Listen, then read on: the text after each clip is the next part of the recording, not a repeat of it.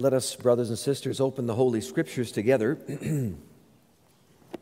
We read from the letter of Paul to the Colossians, and then from the letter to the Romans.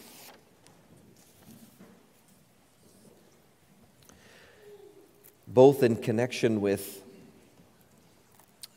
our text in Genesis 1 about being made in the image of God. So Paul has something to say about that in Colossians, and he expands on the particulars in Romans 8. So Colossians chapter 1, page 1251 in the Pew Bible, 1251,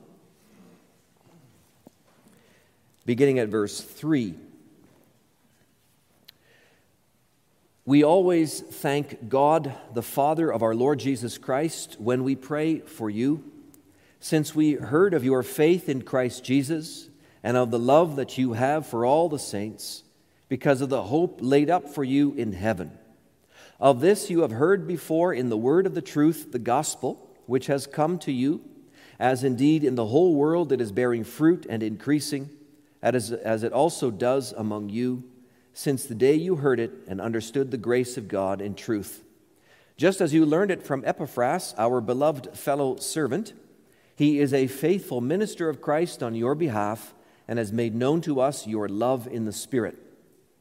And so, from the day we heard, we have not ceased to pray for you, asking that you may be filled with the knowledge of his will in all spiritual wisdom and understanding, so as to walk in a manner worthy of the Lord, fully pleasing to him, bearing fruit in every good work and increasing in the knowledge of God.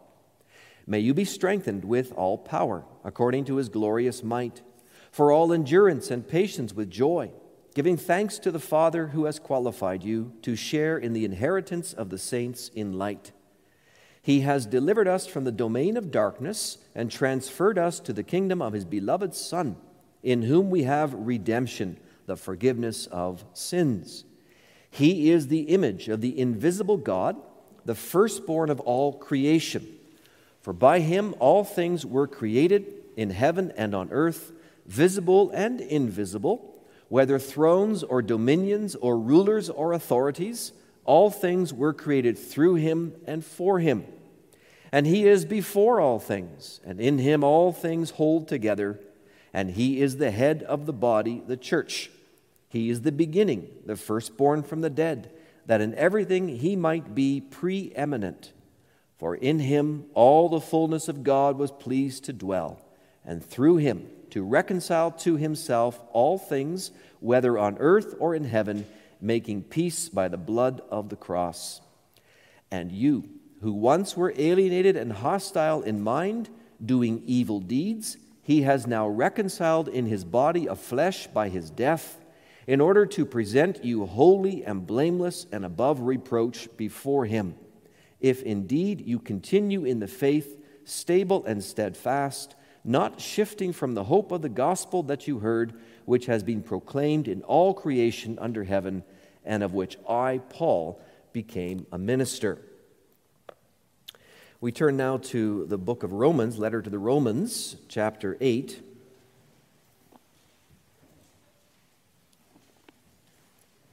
Page 1200.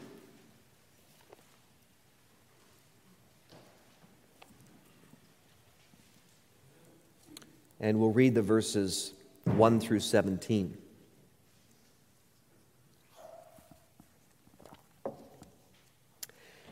There is, therefore, now no condemnation for those who are in Christ Jesus.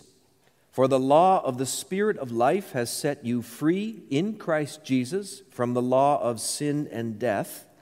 For God has done what the law, weakened by the flesh, could not do, by sending his own Son in the likeness of sinful flesh, and I follow the footnote reading, and as a sin offering, he condemned sin in the flesh, in order that the righteous requirement of the law might be fulfilled in us, who walk not according to the flesh, but according to the Spirit. For those who live according to the flesh set their minds on the things of the flesh, but those who live according to the Spirit set their minds on the things of the Spirit. For to set the mind on the flesh is death, but to set the mind on the Spirit is life and peace. For the mind that is set on the flesh is hostile to God, for it does not submit to God's law. Indeed, it cannot. Those who are in the flesh cannot please God. You, however, are not in the flesh, but in the Spirit, if in fact the Spirit of God dwells in you. Anyone who does not have the Spirit of Christ does not belong to him. But if Christ is in you, although the body is dead because of sin, the Spirit is life because of righteousness. If the Spirit of him who raised Jesus from the dead dwells in you, he who raised Christ Jesus from the dead will also give life to your mortal bodies through his Spirit who dwells in you. So then, brothers, we are debtors, not to the flesh, to live according to the flesh. For if you live according to the flesh, you will die. But if by the Spirit you put to death the deeds of the body, you will live. For all who are led by the Spirit of God are sons of God. For you did not receive the spirit of slavery to fall back into fear, but you have received the Spirit of adoption as sons, by whom we cry, Abba, Father. The Spirit himself bears witness with our spirit that we are children of God, and if children, then heirs, heirs of God and fellow heirs with Christ, provided we suffer with him, in order that we may also be glorified with him. Please turn with me to the book of Genesis, chapter 1, continuing our series of sermons from that chapter. We've come as far as the sixth day of creation, and particularly the creation of mankind on day 6. This morning we'll focus on what the Lord reveals in verses 26 and 27.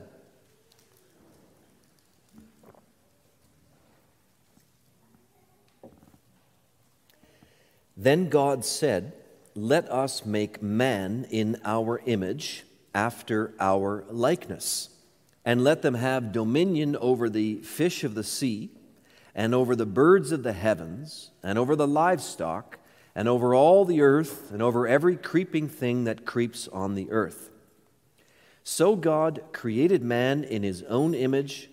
In the image of God he created him, male and female he created them. So far, our text. In response, we'll sing about the work of the Spirit helping us to be and become what we were created to be, the image of God. We'll sing hymn 48, stanzas 3 and 4.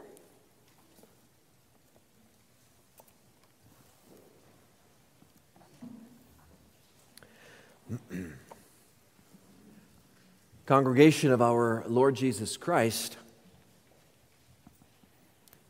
do you know who you are? That may seem like a strange question, but there are many today who really don't know who they are. It's quite common for people to grow up doing the things their parents did before them, following a similar pattern of life, get an education, get a job, get married, have children, only to wake up one day wondering, what is it all about? For some, the questions come when they turn 40 or so, what the psychologists like to call a midlife crisis. The 40-year-old sees his or her life shaping up much as the generation before it. They look at life, they start to see life as a big hamster wheel with no end or purpose, just birth, life, death, birth, life, death, so on and so forth. And seeing that can leave them shaken to the core with this question, what is my life really? Just another drop in the ocean? Just another brick in the wall? Some are begging Please, please tell me who I am. And it's not just the 40-year-olds who have that crisis. It can happen to young people just as well, teenagers, young adults who observe life and they start asking the why question. Why am I here? Who am I in this humongous world? Just little old me. Who am I? And Christians also can struggle with this. Sometimes children grow up and live the pattern of the Christian life just like mom and dad before them, but they haven't understood why they're living the Christian life. They have the outward shell of faith, but it doesn't have meaning for them. They're just going through the motions. They're doing what they've been taught to do until one day it hits them smack in the face. What am I really living for? Who am I? Why am I on this planet? These questions can affect everyone, from the man on the street to the person sitting in the pew, to songs on the radio, to philosophers in their ivory towers. The questions keep coming back. Do you know who you are? And if you don't have an answer to that question and the surrounding questions, it can really rock your world and send you into a tailspin of doubt and despair. Well, thank God then that we do have an answer and answers to those questions. For right here in our text in Genesis 1, the Word of God tells us exactly who we are. We are the image of God. So I proclaim to you this word of the Lord: you were created in the image of God. You, all of you, were created in the image of God. That brings two callings to mind in our 2 points of the sermon. We are to represent God in the world, and we are to reflect God to the world. Represent Him in the world and reflect Him to the world. Well, our text begins, verse 26, with these remarkable words. Then God said, "Let us make man in our image, after our likeness." And right away, just by the way God sets that up, we know something remarkable is going on, something extra special. For all the other acts of creation, we simply read, and that's earlier in the chapter, and God said, right? God said, "Let there be light." God said, "Let the waters teem with living creatures," or "Let the land produce living creatures." For everything else in creation, there is the simple will of God and a command that comes down from Him. But for God's last work, there is a very careful deliberation. Let us make man. Us. Who is the us? Well, that has to be God in the Godhead. Now, it's true the doctrine of the Trinity doesn't become clear until the New Testament, but as we saw recently from John chapter 1 and as we read in Colossians 1, Father, Son, and Spirit were fully involved in the work of creation, and here in that word us, we catch a glimpse of them, so to speak. They speak together amongst themselves, "Let us." Only when it comes to making man do they do this. Do they pause and confer? And that underlines for us, beloved, that man is not made by chance. Mankind is not an add-on to the animal kingdom, a development from the apes. No, mankind clearly stands apart from all the other creatures as a creation given special consideration by the Almighty God. Let us. And then what's God going to do? Let us make man in our image. No animal has that. No other creature, not even the angels, are created in God's image. Only man. What a tremendous contrast that is, isn't it, to the theory of evolution? The evolutionist believes, without a shred of hard evidence, that all living creatures, man included, came forth from and evolved from that tiniest beginning of life in the ocean billions of years ago, a little tiny microscopic amoeba, they say. And that means that humans, to their way of reckoning, humans are, among other things, just one of the animals. We're just another beast. An evolved beast, but just a beast. Humans are not inherently different than the creatures. We're just further along the scale of evolution, they say. Deep down, we're all the same because we've got the same parent, that amoeba in the sea.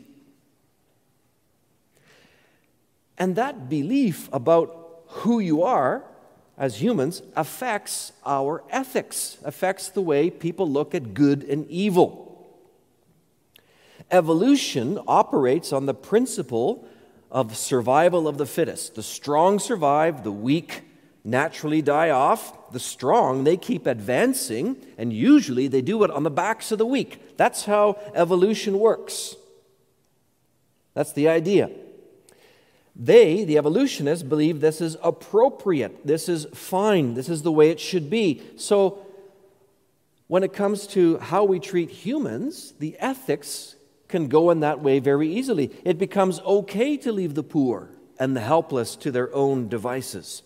There's no need really to care for those who cannot care for themselves because they're among the weak of the species. Let them die off, let the strong survive. Isn't that why? Think about this. Isn't that why aborting babies, specifically babies with a variety of ailments or handicaps, such as babies with Down syndrome, babies with cleft lips, or some other handicap, this is becoming a thing. It's becoming popular in the world. Certain countries have almost no births of Down syndrome children because by virtue or through abortion, they've eliminated that. Can you fathom what's going on there? That's the ethics of evolutionary thinking. And in Canada, it's not that far different. They call it assisted dying. When they encourage the killing of the frail and the elderly, even the deeply depressed and the mentally ill, they call it assisted dying. It's murder by another name. And it's sanctioned by the government. And it stems from this basic idea of evolution. It's okay to check out of life because it's the natural way of things. If you can't hack it, if life sucks for you, go ahead, check out. Because in the big scheme of things, your life doesn't really matter because all you are is an amoeba on steroids. That's the way evolutionists think. They don't always bring it to the fore, but that's in the background. That's what people are taught in the public schools.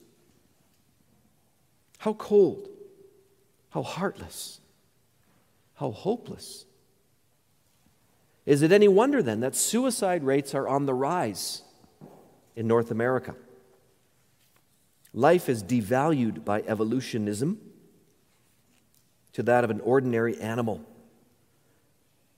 So that when many are asking those questions, who am I and what's the point of life, they don't have answers. But God has an answer. He goes out of his way to tell us right here in our text just how precious humans are. Verse 27, so God created man in his own image. In the image of God, he created him. Male and female, he created them. That makes you worth something, brothers and sisters. It makes you and every human worth something. It makes you invaluable. You're no animal. You're no monkey. You're no amoeba on steroids. You and every human are marked off as distinct beings on this earth, as the only creatures which image God. You and I are the only creatures which reflect God.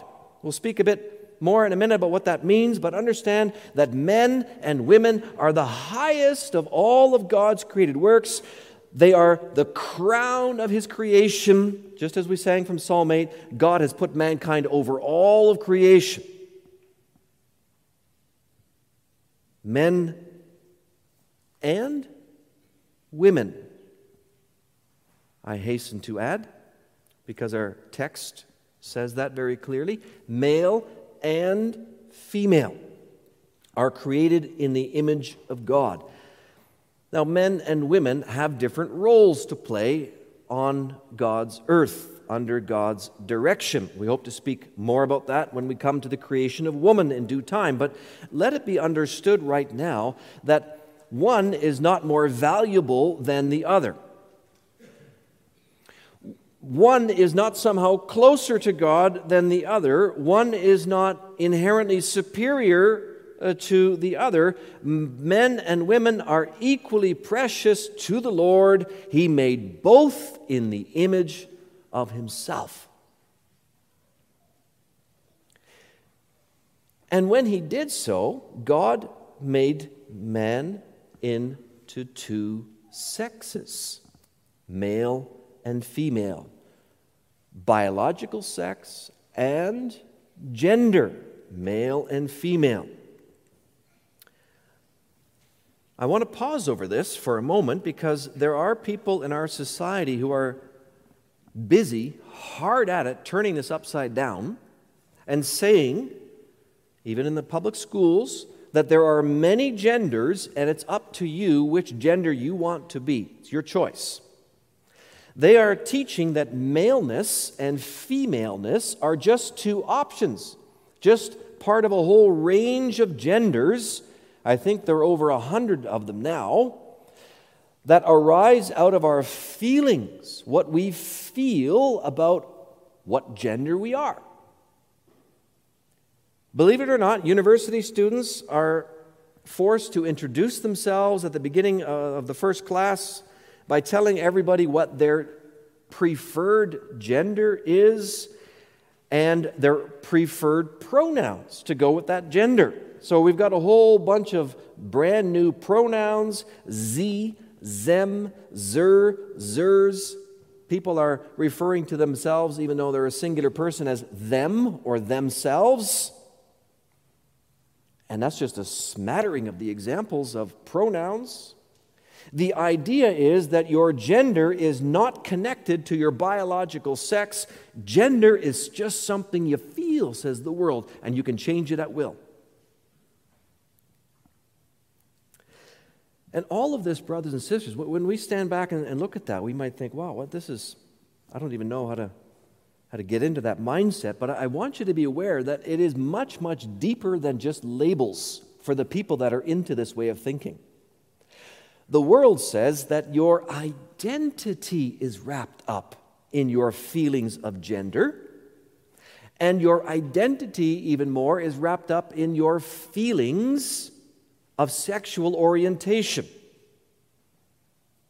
This is a big, big thing for many in the world today. They use, when they speak of gender or sexual orientation, they use the language of identification. It's the who am I question stated as a fact. They might say something like, I identify as a cisgender male or cisgender female.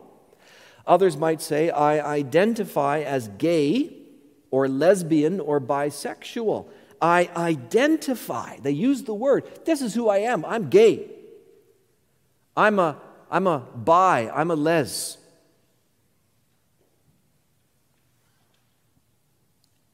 I'm gender fluid. Gender to the world is much more than the reality of your biology, and sexual orientation is a whole lot more than just a chosen lifestyle, a thing that you engage in.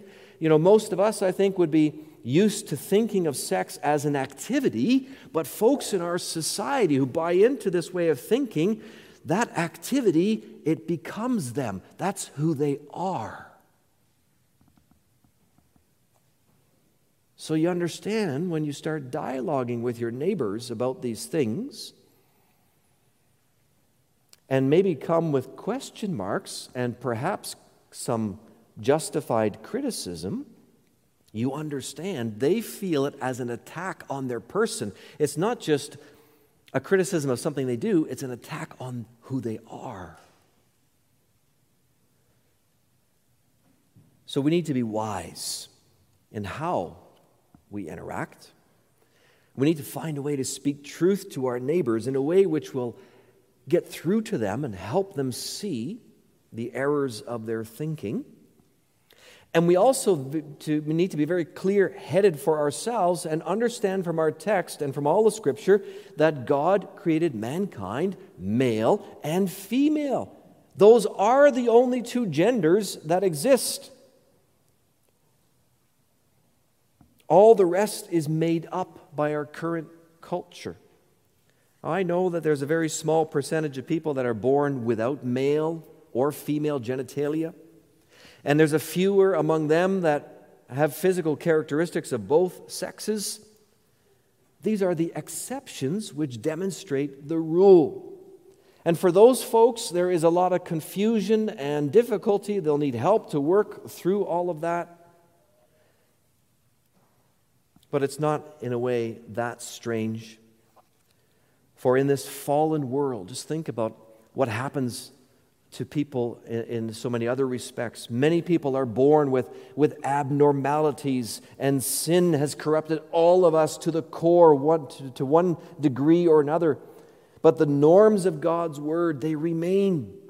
Those good creation norms, and the vast majority of humans are either male or female as God created them. Gender is not fluid. Don't believe the lies of the world. Gender is not who you are. And sexual orientation is not who you are either. In fact, it's not even our job as humans to define our identity, is it? When you take a step back and think about that. You know, unbelievers, they take it upon themselves to define just who they are and set the rules for how they live. But isn't that the height of arrogance and rebellion, a total snubbing of our Creator? We humans are creations of God. And creations don't get to define who they are. The Creator does. He is the potter, we are the clay, says the Bible elsewhere. So we need to listen to Him, and we need to follow His directives. And the Creator says very, very clearly in our text, your identity is this. I created you in my image. I have created you as my son, my daughter, to reflect me in this world. Maleness and femaleness are part of being human, and heterosexual attraction is part of being human, but those things are not who you are. Who you are is this, says the Lord. You're my child. That's your identity.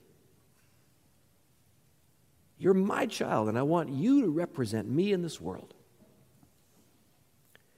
And you know, that's true for every single human, whether Christian or unbeliever. After the fall into sin, after the flood, God makes this point clear to Noah. He says, whoever sheds the blood of man, by man shall his blood be shed. For, here it comes, God made man in His own image. The image is still there, even after the fall into sin, even after the flood. We humans have certainly ruined this image and are corrupt in our sin, but the Lord still recognizes the vestiges, the leftover remnants of His image in every human being. And isn't that a good starting point for our conversations, our evangelism conversations about the gospel with our neighbors? Even in our way of thinking about our neighbors. How do we think about our neighbors? How do we regard unbelievers just generally? Even if they are hostile toward God and spout ungodly things, let's take care to remember that they too are made in the image of God. Even the worst offender, made in the image of God. So we need to have respect. We need to have care. And then let's look for ways to communicate that perspective to our neighbors, that truth. Lots of people are totally unaware of their standing before God. They don't know that they are made in the image of God. They might even think, if they think about God, God doesn't care about them. God is so far removed from them. Well, we can come to them if that opening is there. Come with the good news. Look, God created you, man, woman. God created you in His image. That's how much He cares for you. He set you apart from all the animals. And you know, when the rains fall outside to water the crops and the trees and everything else, and when the sun provides heat and light so food grows to make food for all of humanity, you know, that's your Creator at work for you. That's God at work for you and for me and for everyone else so that we can live as His image. God cares for you. Look at what He's doing in creation.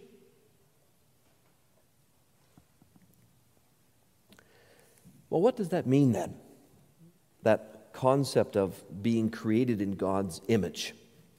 We understand it's a high honor. No other creature has it. But what is it exactly? Some have thought that it means, well, we must look like God physically. But that can't be because Scripture says elsewhere, God has no body. He is spirit.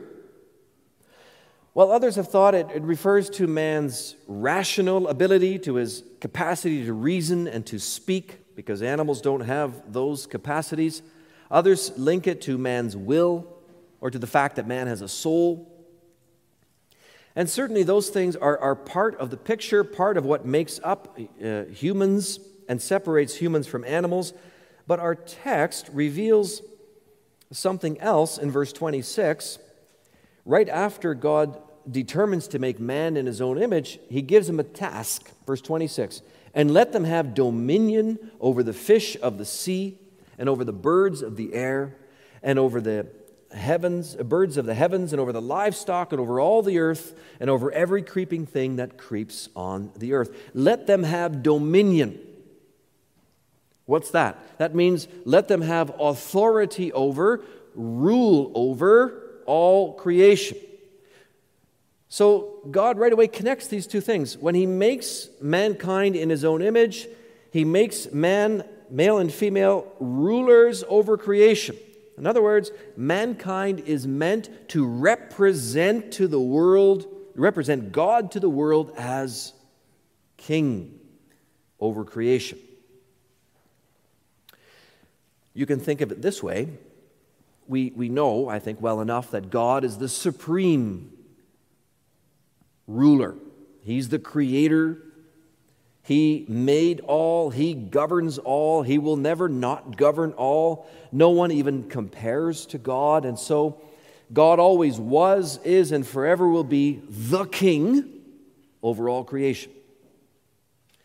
But now this supreme king, He takes mankind, male and female, that He's created, and He places man as steward over creation on His behalf. Kind of like you have that with earthly kings sometimes. They might appoint a person to be a steward over a certain part of his kingdom.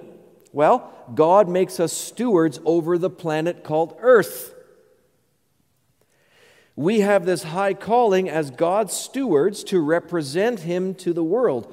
You could use the word vice-regent. Maybe you've heard of that word in connection with our Governor General here in Canada. She represents the Queen. The Queen is in England, but we have a Governor General in Canada who represents the Queen and who officially has authority over Canadians. So, that's our great calling as humans made in the image of God. We are representing God on the earth. How are you doing with that task? Do people see in you the image of God when they interact with you? Is that what they see? Do people notice that you've got the same concern, the same care for God's creation as the King Himself does? Do you treat other people with respect as fellow image bearers, believers and non-believers alike? You know, sometimes we treat our jobs as just another way to make money, make some cash, another way to pay the bills, and that's all how that's the only way we think about our jobs. But ask yourself, is that the way the Lord thinks about work?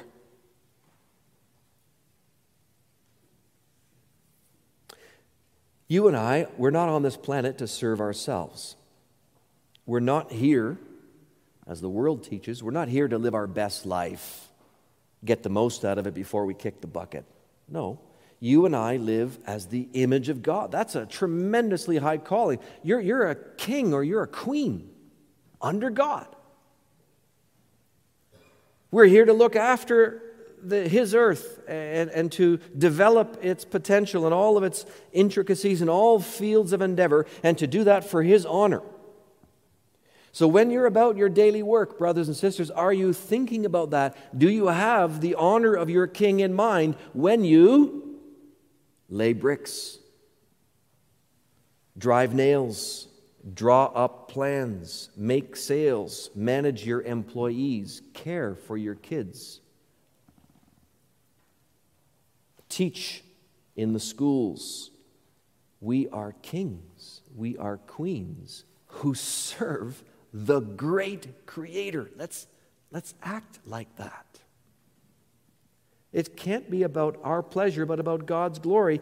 And you know, the wonderful thing is, when we focus on the glory of our Maker, our King, when we strive to be faithful stewards over His creation, we will have all kinds of pleasure and joy. Why? Because that's how God made us to act. And when we act in the way He wants us to act, He increases our joy. We have pleasure in that service. And as we represent God, we will at the same time reflect God to the world. For this image of God, it involves the task of ruling, but a bit more than that, it involves how we go about ruling.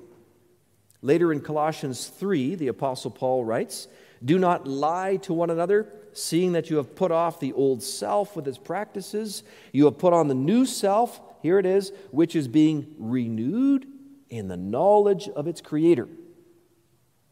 We are being renewed in the knowledge of our Creator. And being the image of God means living according to a certain code of conduct. You've got to put off the old self, put on the new self. Are we doing that?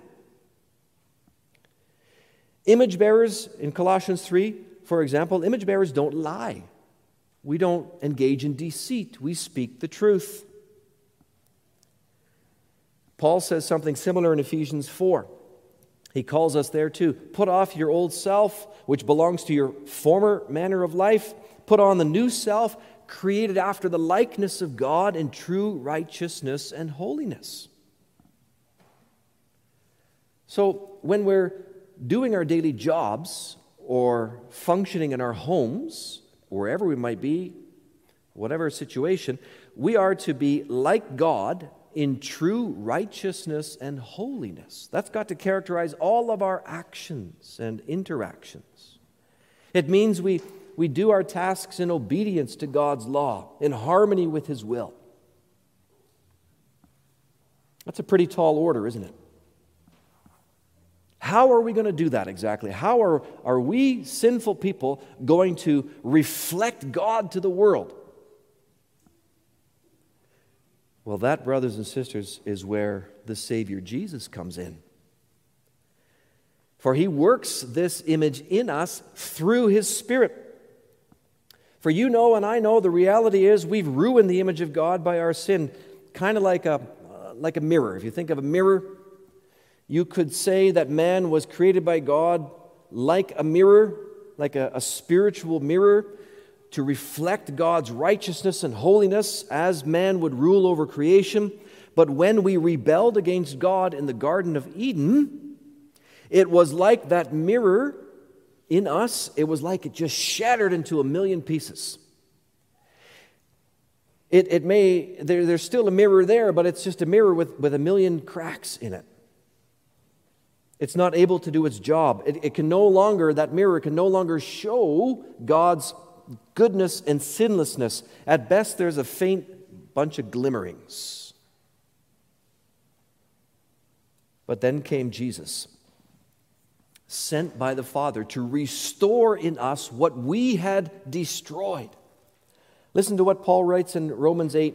For God has done what the law, weakened by the flesh, could not do, by sending his own Son in the likeness of sinful flesh, and as a sin offering, God condemned sin in the flesh.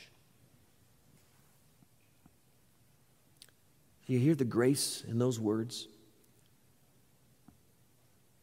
The Son of God, says the apostle, was made in our likeness, our image.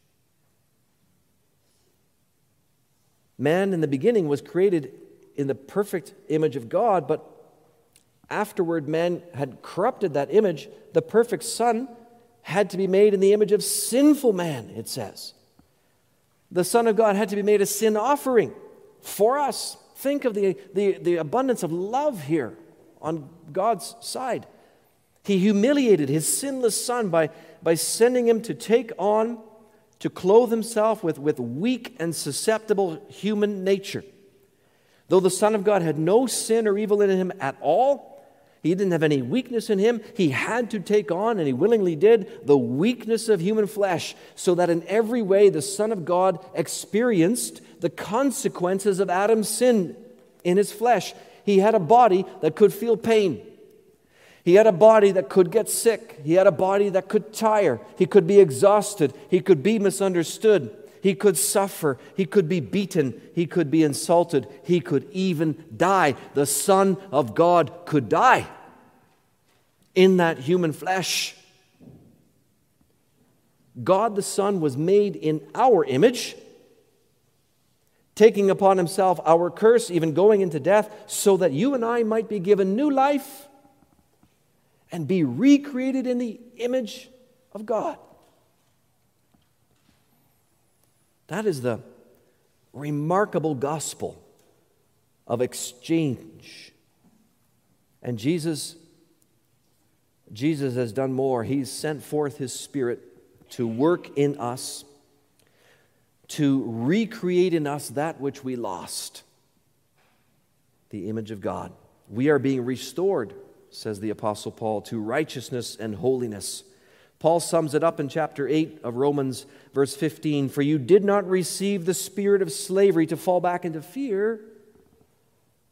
You have received the spirit of adoption as sons, by whom we cry, Abba, Father. You see that state of being children of God is restored to us. The Holy Spirit takes us by the hand and he lets us, he even makes us call God. Though God we once rejected in the garden, we may now call him Father. All because of Jesus. And as the Spirit of Jesus works in us, we begin to reflect, you see, the true image of God. That's why Paul can give commands in Colossians and Ephesians and other letters. Put off the old self, put on the new self. We can do that because the Spirit is in us. We can make progress. Are you praying for that, beloved? There's the old broken image, corrupt, filled with selfishness and sin. We know that person, right? And then there's the new image being worked in us, an image of God in which we are filled with love and obedience. Do we know that image? Are we striving to show that to the world? When you walk the halls at school or hang out with your buddies and head to the pizza shop at lunch, when you conduct your business, when you shop at the mall or get your hair done, who do people see? Which of those two images do they meet? When you're at the basketball court or driving around in your car or just sitting somewhere in public, who are you? Who are you? Just another human who doesn't know God? doesn't understand God, doesn't have faith in God? Is that who you are? Or are you a heavenly son or daughter of your Father? And you know it. As a human, you are created in God's image. And as a covenant child, you have the promise to be recreated in God's image by the power of Jesus' Spirit. Are you grabbing hold of that promise and praying to God to make that promise fulfilled in your life? And then do you keep in step with the Spirit? The world wonders what life is all about. But God tells us what it's all about. Life, it's about being my image in this world. That's what life is. There's no need for an identity crisis, beloved. God created you in His likeness as His son or daughter. And God is recreating you now in Jesus in His likeness. Who are you? You're His child. That's who you are. Now go and live it. Amen.